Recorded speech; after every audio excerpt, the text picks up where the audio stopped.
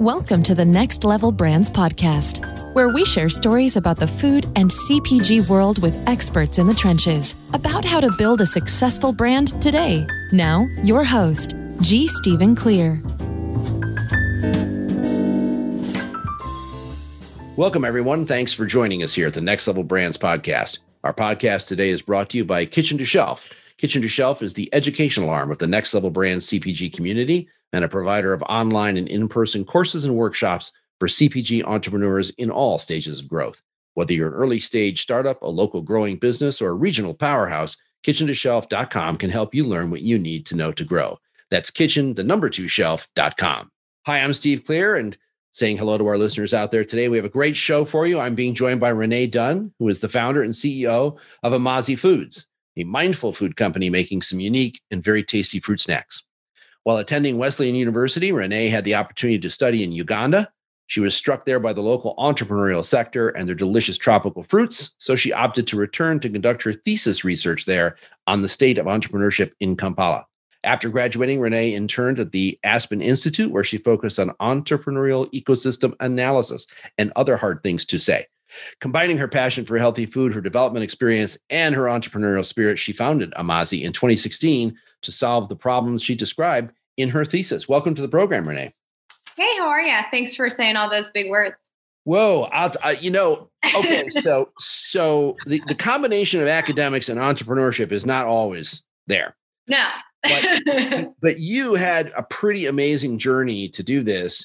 And, I want to know a little bit more about, you went to school. Did you go to school with the idea, I'm going to get an MBA and I'm going to work for Procter & Gamble or whatever? Or how did that evolve into, first of all, your African studies and then the idea of helping entrepreneurs? For sure. So I went to a liberal arts college, Wesleyan.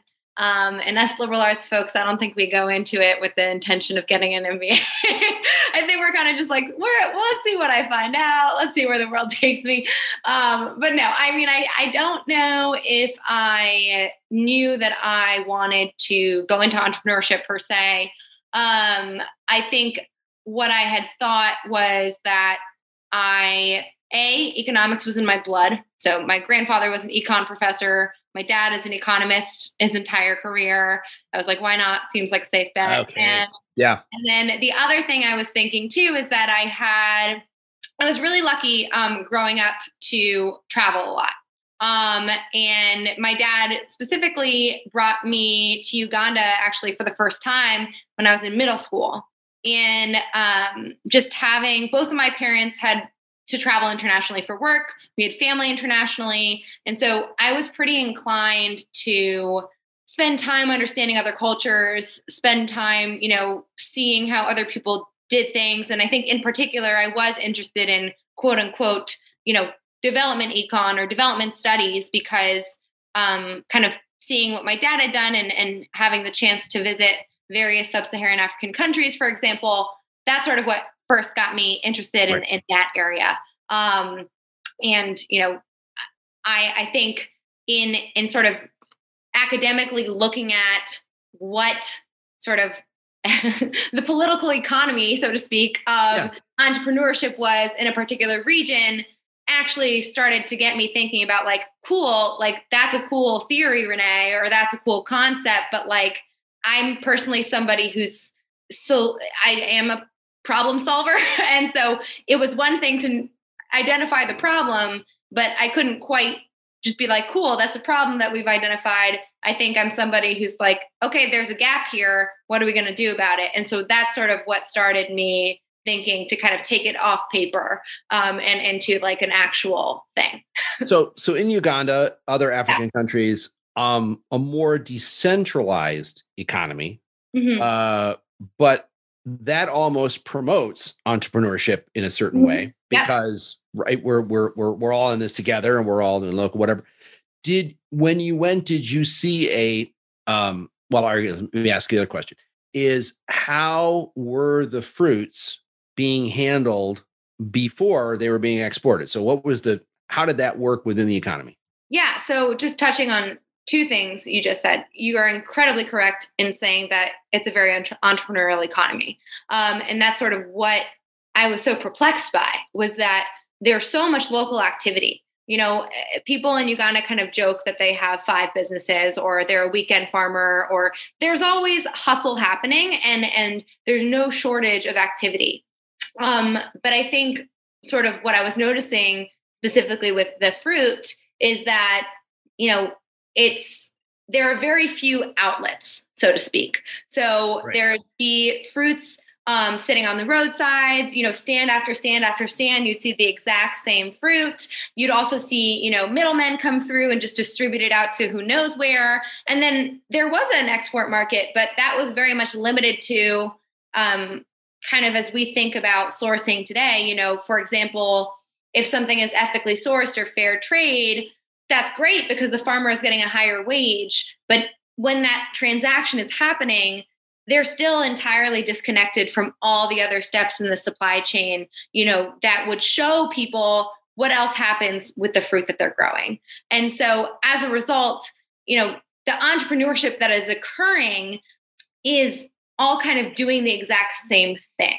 It's trading raw products. And there's some value add, but it's never with the intention of scaling. It's never with the intention of, I guess it's not seen as quite a possibility as it is here. And so as a result, there's just a lot of unemployment, a lot of food waste, and just, in my opinion, a lot of missed opportunity for people there to be doing the high value jobs that we do over here. And so that's sort of what I was noticing.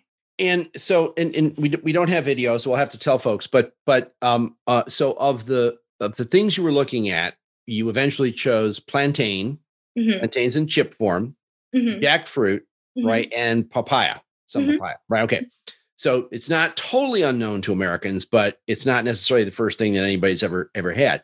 But they are, of course, incredibly delicious, by the way. And the chili and lime jackfruit chews are like my favorite. And if people are trying to imagine a dried jackfruit, you haven't had it.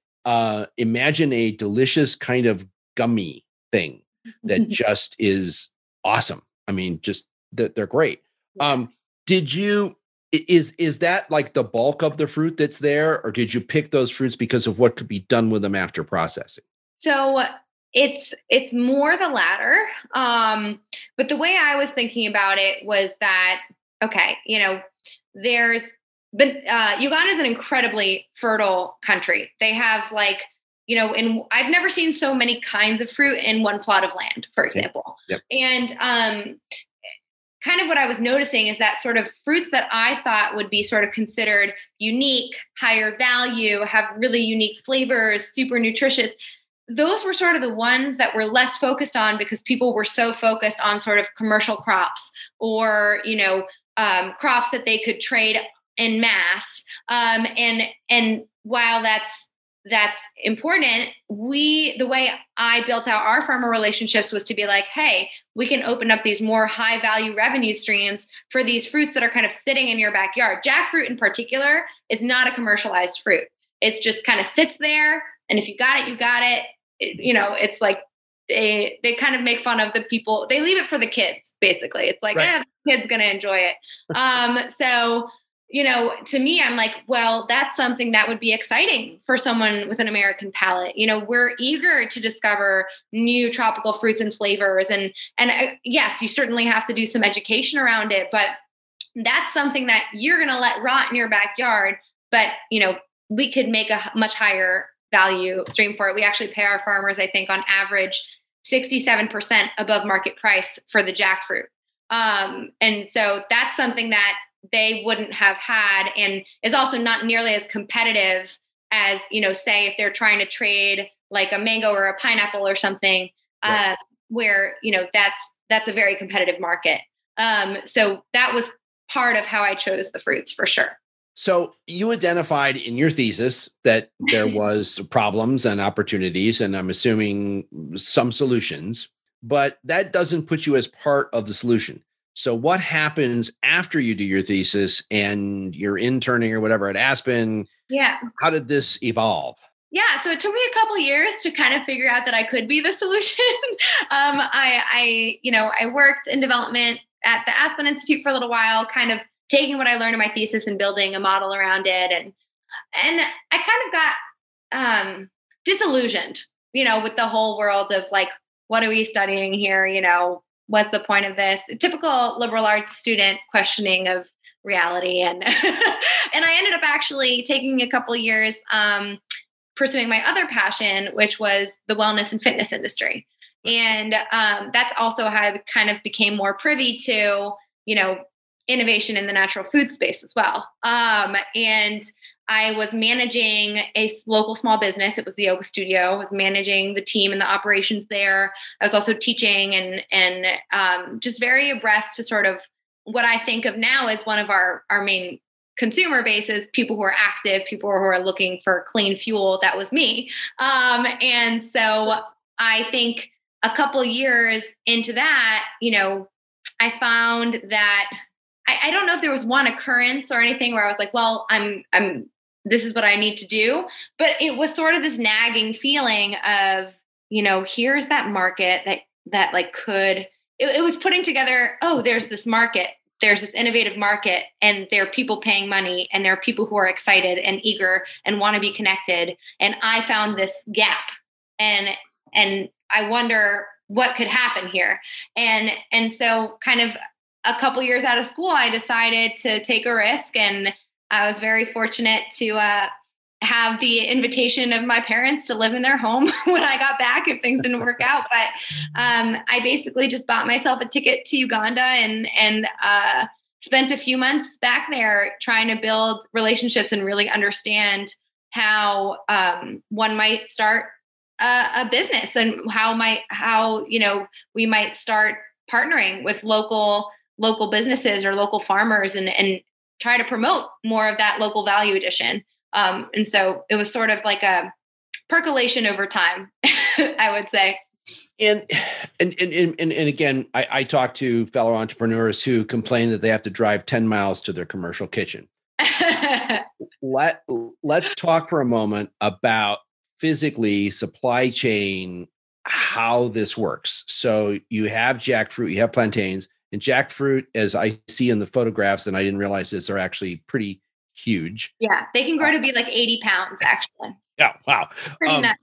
So what happens? How does it work? How does that get into a bag and end up at Sprouts? How does it work? So that's a great question, and it's been an evolution over time. So part of the key things of our mission, right, is that we want the product made in Uganda. And the idea behind that is that, again, ethical sourcing is great, fair sourcing is great, but you're still completely disconnecting the resource economies from the people who are innovating, right? And so my goal was to have more innovation happen on the Uganda side so that there was more direct market access, local job creation, that kind of thing. So in the beginning, we had found a dried fruit company, and I essentially built a co-packer relationship with them. That didn't really exist, but they were exporting in bulk to Europe. They had one customer in the US. So I was like, okay, they already have kind of baseline quality standards that I would need to follow. And so I spent a few months there in the beginning, kind of developing that relationship, developing initial recipes, that kind of thing. And so the first few years, I would purchase in bulk from them. So we would import like kilo plus size bags of the product, and I would hand pack it in a commercial kitchen here. Yes. It was not the most glamorous and not the most fun, but that's what we did. And I think it became clear very early on, in those first kind of 3 years of doing that, scaling like that is very hard. For two main reasons. One is, as a young brand, and it's funny that you brought up the 10 miles to the local commercial kitchen, like we can't do sort of that iterative growth where it's like, I made a batch of cookies, I sell it on the local farmer's market, I use that money, buy more ingredients, then I bake a little bit more the next time, and then I get into a store, and then I make a little bit more. Like, because the supply chain is so spread out, and it takes a lead time of however much to make something. And also the cost of importing, you can't just import a kilo. You have to import a certain amount to make it worthwhile. Sure. Minimum order quantity. Yeah, exactly. So we were importing product and had so many quality control issues. It was inconsistent. We were getting feedback on the product as we were ordering it. And I think everyone deals with this to a degree, right? But for us, it was so much harder to kind of match up the supply and demand. Like it was, and of course, because there was that one quote unquote co-packer, any sort of issues that we had with them were then translated directly into our business. And we finally had gotten to the product into a place where it was pretty good, and we were starting to see traction, and we were starting to see some demand from retailers. We got the branding in place, all that stuff. And we knew that in order to grow, we'd have to kind of have much more control over our production. And so once we got demand from, a certain amount of stores, and in this case, it was Sprouts Market, we were able to take the leap to have our product made now from start to finish in Uganda. And it's in our very own dedicated production facility. So they actually pack it, send it to us retail ready, and we're just focusing over here on selling and distributing it. Got it. Wow. It's supply chain nightmares we have known. And that's really, that's a plus, especially because then again, that also helps the Ugandan economy and a little closer to the source of where the stuff is coming from. Yeah. So when you had your model and stuff is all together in this, that, and the other, and you're going to sell at retail, you're now in a number of stores. We'll talk a little bit more about that, but obviously Sprouts and some other places, you're with UNFI. But when you knew you were going to have the product, you had to go out and do some selling. Sure. So how did you sit down and go, well, I think Sprouts is the right store, or whatever, or how did you do that? And who was the first partner to come on board? Yeah. So in the early days, it was just me knocking. I live in Washington, DC, and I would just drive kind of through the Mid-Atlantic. I got, I think, up to like 150 or so small accounts, that we would all distribute to directly. And that was kind of the phase at which we were like, this is kind of a tough spot because it's big enough that it's like kind of a headache to start to manage, but it's small enough that it doesn't, it doesn't justify that jump in production, like I was saying. And it's also, when you're working with a number of independents, they're fantastic partners, especially in the beginning, but it is also harder demand to predict. And so I did start to kind of put in submissions for, the Whole Foods, the Sprouts, this and that. And, I submitted to Sprouts because I knew that they were opening more in the Mid-Atlantic, and I had put us in for a local. And the buyer came back and asked if we wanted to go national. And of course, I heard millions of horror stories about young brands that do that. So I was honest, and this was back in March of 2019 is when we first got outreach back. And I was honest about our supply chain. I said, listen, this would be a huge shift for us in terms of, being able to change our supply chain. We've been looking for something like this, but, we're a small brand and it's going to take us a little while to get there. And this is not something we can jump into. Right. What's the timeline? And at first they were like June. And I was like, okay, well, I don't think I can make that happen for you.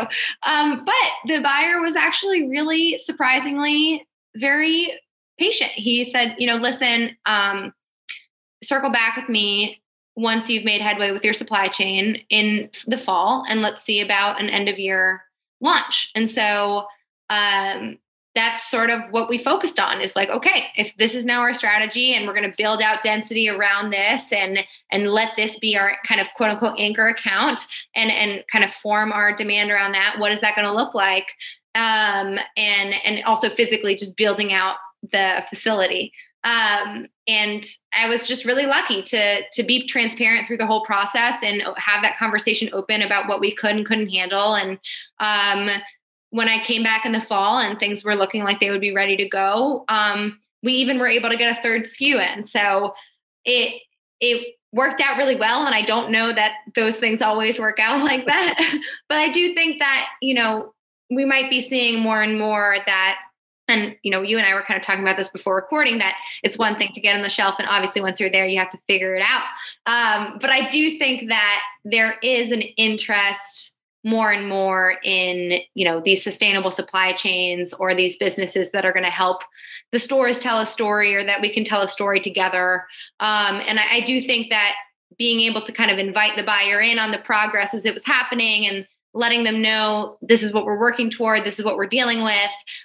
It did allow for kind of no surprises, and I think in some ways a little bit of trust that maybe there wouldn't have been otherwise. So that sort of was what allowed us to scale our production. And since then, we've kind of been focusing on building density in the regions where Sprouts is most dense for us. So that's mostly SoPac, Southwest. And that's sort of where we've kind of seen natural growth from there. And if folks want more information on Amazi Foods, they can go to AmaziFoods.com. There you go. Great. And so let's turn this around from, Sure. We've been talking about supply chain and distributors, whatever else. Yeah. I'm looking at beautiful packages of jackfruit chews and plantain chips. Mm-hmm. There's a consumer education component in here. For sure. Right? If you're bottling a barbecue sauce, everybody knows what a barbecue sauce is. And if you got a little heat in it, I get that. First of all, how did you identify, other than yourself, your target persona? Mm-hmm. And then how did you handle getting people to try these rather exotic fruits? Yeah.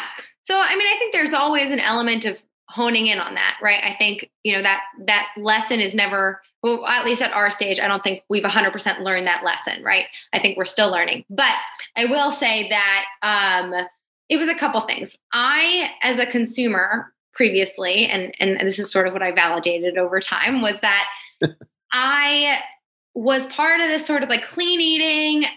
When I first started paying attention to labels, I was very strict paleo, whatever, mostly plant-based though. I was kind of the paleo person that doesn't eat that much red meat. But I was somebody who was a label reader, and I knew that was a growing market, especially given that I was involved in the wellness and the fitness community. And what I noticed was that if you're looking for snacks or products, what have you, you kind of have two camps. You either have these super rich, like nutty, chocolatey bite type things, which have, they're clean, but, they're dense and there's just a lot happening. And your other alternative is just like plain nuts or plain dried fruit. And I was like, well, there must be something more exciting that has just as short of an ingredient list that, wouldn't be the boring run-of-the-mill dried fruit kind of thing. And so that's sort of the concept that I had in mind, is that I want to take dried fruit and add a twist. I want to invite in new flavors, new spices, new flavor profiles that people can kind of get behind the concept. But when they taste them, it's a totally different experience. And I do think that's what we've been able to do. And I think part of how I position it is, again, sort of that bold flavors, unique textures, but that nice short list that you might be looking for. Right. And that the jackfruit chews, I typically educate people by telling them that it's like a grown-up fruit roll-up. Like, it's kind of, exactly. It's like sticky, chewy, sweet, but it'll have these fun spices like chili and lime or ginger and turmeric that we might consider quote unquote grown-up. And then our plantain chips are a bit harder to educate on, because I think similar to barbecue sauce, people might be like, oh, I know what a plantain chip is, but they are very unlike other plantain chips, and we actually don't merchandise them with other chips. We typically merchandise them with other dehydrated snacks. And that's because the texture is almost this caramelized texture as opposed to like a fried texture. They're dried and roasted instead of fried. They have kind of a subtly sweet flavor as opposed to being purely savory. Yeah. And so there's been kind of like taking this item that people might think they know and offering sort of a cleaner twist on it. And it's as a result, it becomes a lot more versatile. So, our target demographic, I think, is one that's very active on the go. We're really great for people who travel often, for moms who are looking for a quick grab, for people who are going hiking. And so kind of having that versatile twist, I think, really helps us reach those people, because that's exactly what they're looking for when they're on the go. So, yeah. how did the pandemic affect your business? Yeah. So I think in the end, we've, emerged stronger and with some partnerships that we wouldn't have embarked on if the pandemic hadn't happened. And I can touch on that in a second. But I think obviously supply chain and logistics was a challenge for everybody. And as you might imagine, an international supply chain in a developing country had its challenges. For the most part, they've smoothed over. I think we're all kind of still hit by the freight market. For us, the biggest change was that we had to switch. We used to be able to afford air freight because our volumes were not so big. It was actually cheaper to just air freight it. And certainly, that totally affects your production planning and lead times. But we had to switch to ocean freight as soon as the pandemic hit because air freight was just astronomical, and it still is. So we dealt with a lot of sort of inventory issues in the beginning where our sales weren't happening at the rate that we had expected in the beginning. We were having to produce more because we were doing ocean freight. The lead times were longer. We were sitting on inventory. And so it did have to, we kind of had to turn it into cash, right? Like I'm sitting on inventory. I had to turn it into cash. It was getting to the point where KeHE wouldn't take it because it was below the guaranteed shelf life. I was really in the beginning freaking out. And it did allow us to find some other channels. For example, one of our strongest partners, and that's been great for discovery too, is Misfits Market. They do subscription grocery, kind of like Imperfect Foods, if you know them. Yep. And they'll buy things that are a little bit more short dated, and they'll buy them in volumes. And we actually sell to them at a margin that's close to what we would sell our distributors. And it's been great to reach like-minded consumers at home because the people who are ordering those boxes are looking for organic, looking for sustainable anyway. And we've actually seen, that's been one of the channels that I've actually seen people come back and say, I found this on Misfits, or I added this to my Misfits box, and now I'm coming to your website, or now I found this at Sprouts, or now this. So it's been kind of a twofer in terms of helping us really move inventory, but also actually, I think, a marketing tool. And so again, that's something that I certainly would not have thought of as a revenue stream for us prior to the pandemic and prior to those issues with inventory, for example. So that's just one of the many challenges beyond just trying to find ways to motivate myself sitting in my studio apartment every day, things like that. And how did you look at and handle e-commerce? Definitely saw it go up. We are a relatively bootstrap business.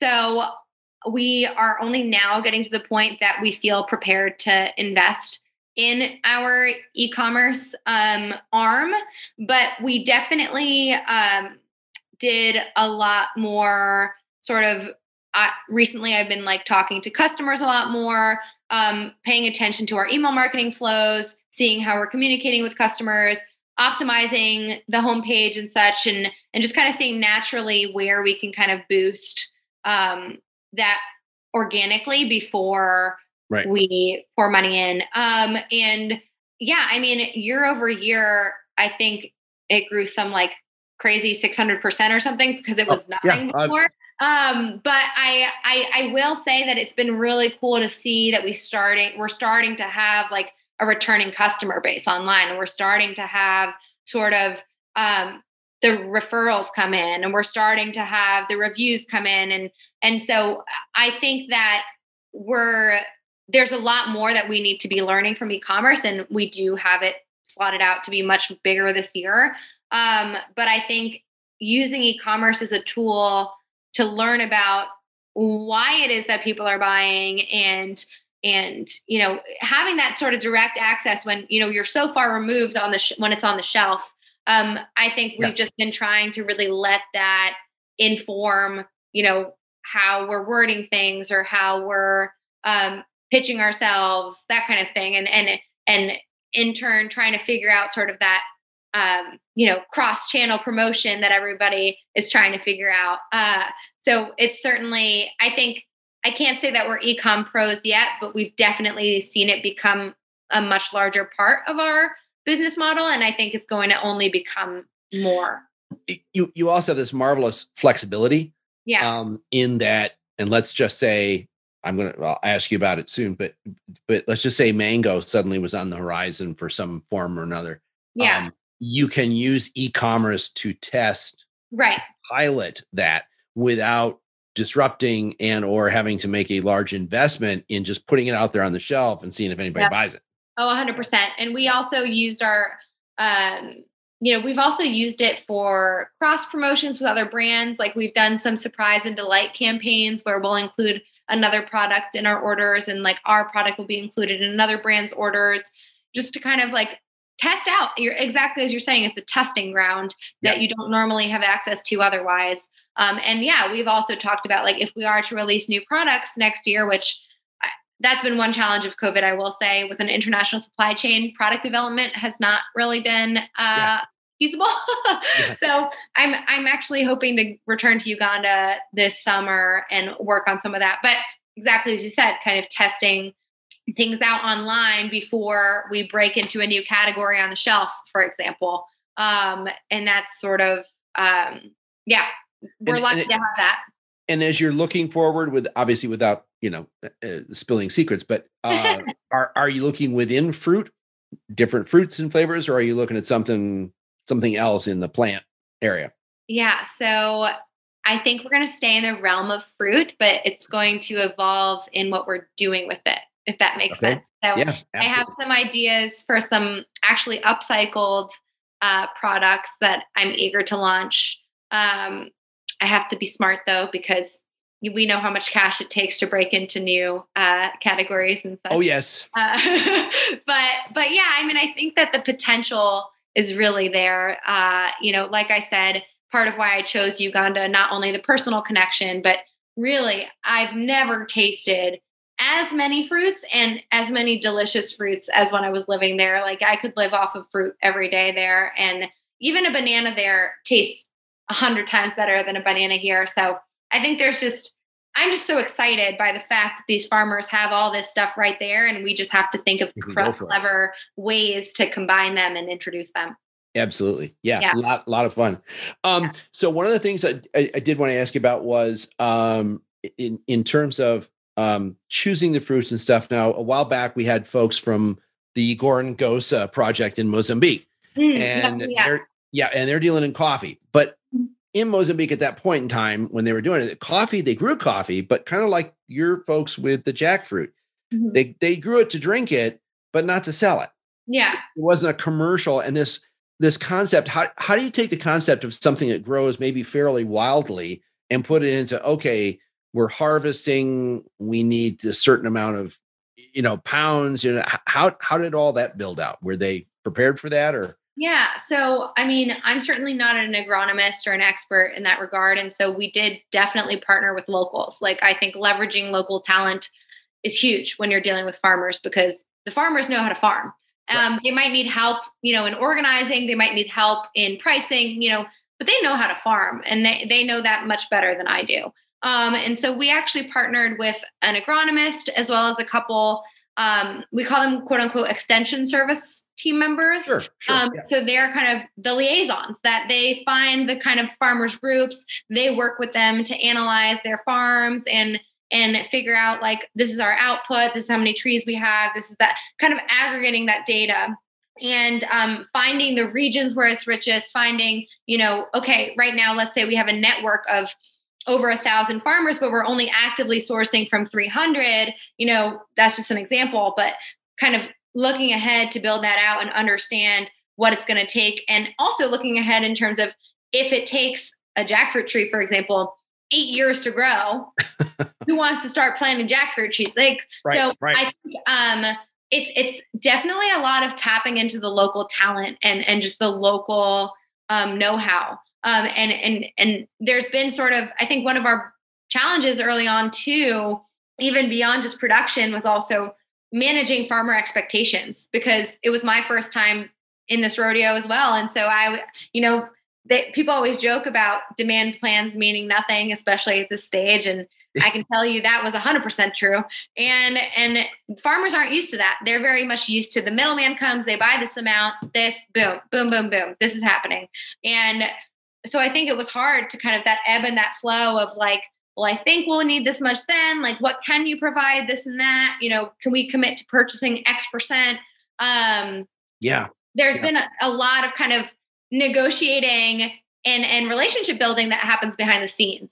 But I would say that's something that I've learned a lot about, but it's still definitely, I often defer to like the experts on the ground for that, for sure. I think there's a book here somewhere, because one of the things about your story, Renee, that's just great, is that it starts in academia.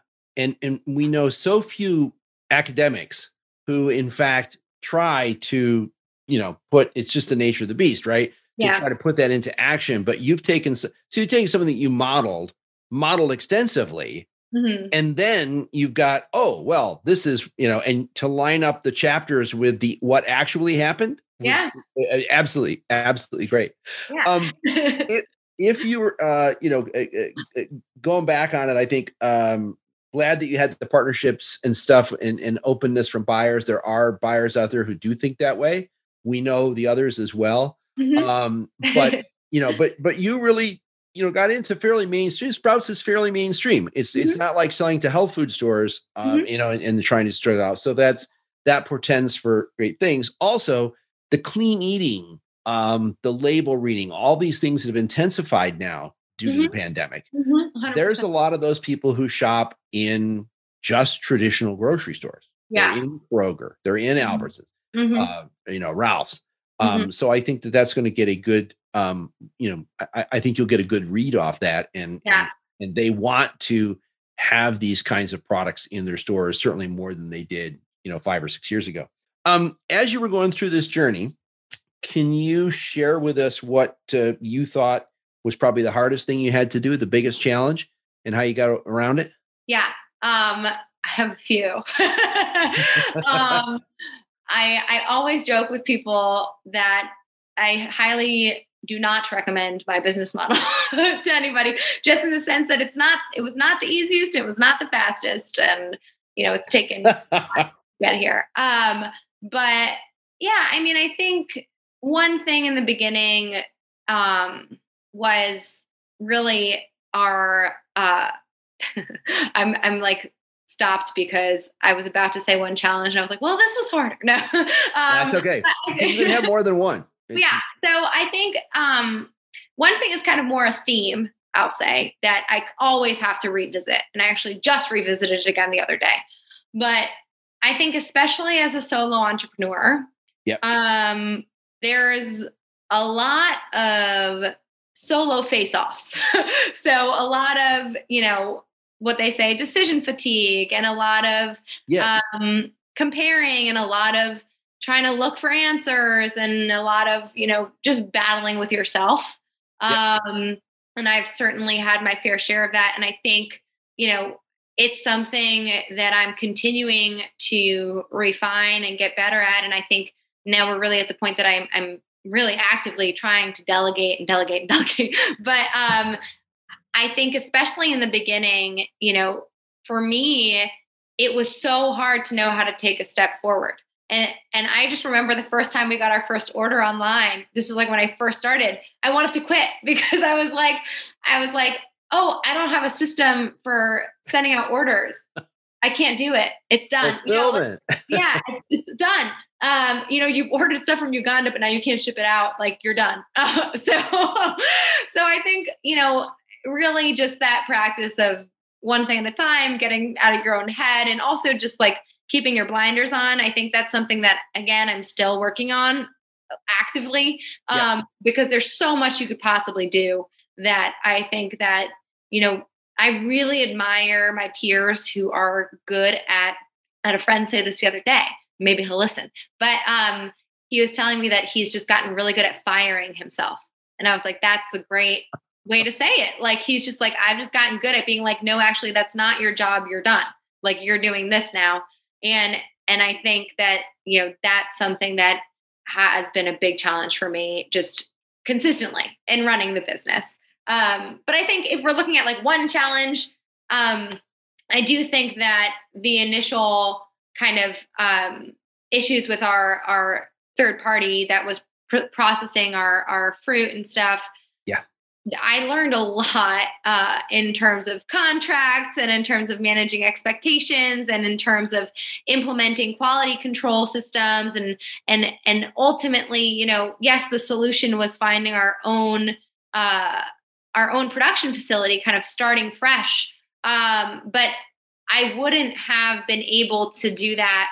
Like I wouldn't have been able to out the gate open our own production facility, right? Like, wow. Yeah, no, I was only able to do that after learning and seeing all the challenges we had with our previous suppliers. And, you know, that was anything from like, we would import hundreds of kilos of product and could only use 30% because we had to sift through everything because it wasn't good. Like going through things like that, where literally into the night, you're hand packing plantain chips one by one, you know, like not fun. Yeah. But I think that kind of persistence through that and knowing that there's a lesson in it, you know, I think that can be a really helpful.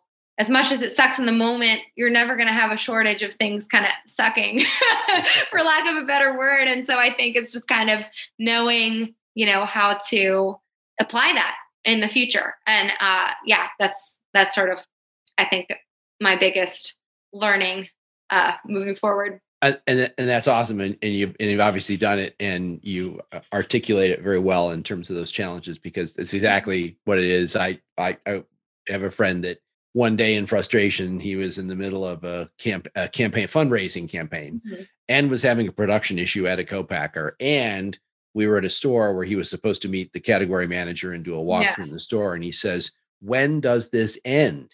Mm-hmm. And I said, "It ends when you sell to General Mills. It doesn't end until then. You're going to keep going to stores. You're going to keep dealing with co-packing, co-manufacturing issues, and you're going to keep raising money, because that's the game. That's how it works, you know, and you just have to get used to it." That's excellent. Well, I really appreciate you taking the time, Renee, to share with us today. It's a great story, great products. And, you know, we're going to talk some more, have you back on the show again, a little further down the line, when, you know, you're all over the place with this stuff. It should be a lot of fun. And I want you to work on that book. So, you know, right. Cool. You do that. I also want to thank everybody else for joining us today on the Next Level Brands podcast, part of the Next Level Brands CPG community. If you have a growing firm in food, beverage, health and wellness, or even small goods, you should be part of the Next Level Brands community. Education, resources, workshops, and founder coaching. More information available at nextlevelbrands.com. That's next with 2 X's. I'm Steve Clear, and we will see you all next week. Thanks for listening to the Next Level Brands podcast with G. Stephen Clear. Learn more at next with 2 X's levelbrands.com. While you're there, be sure to sign up for the Next Level Brands email list or subscribe on iTunes so you never miss an episode.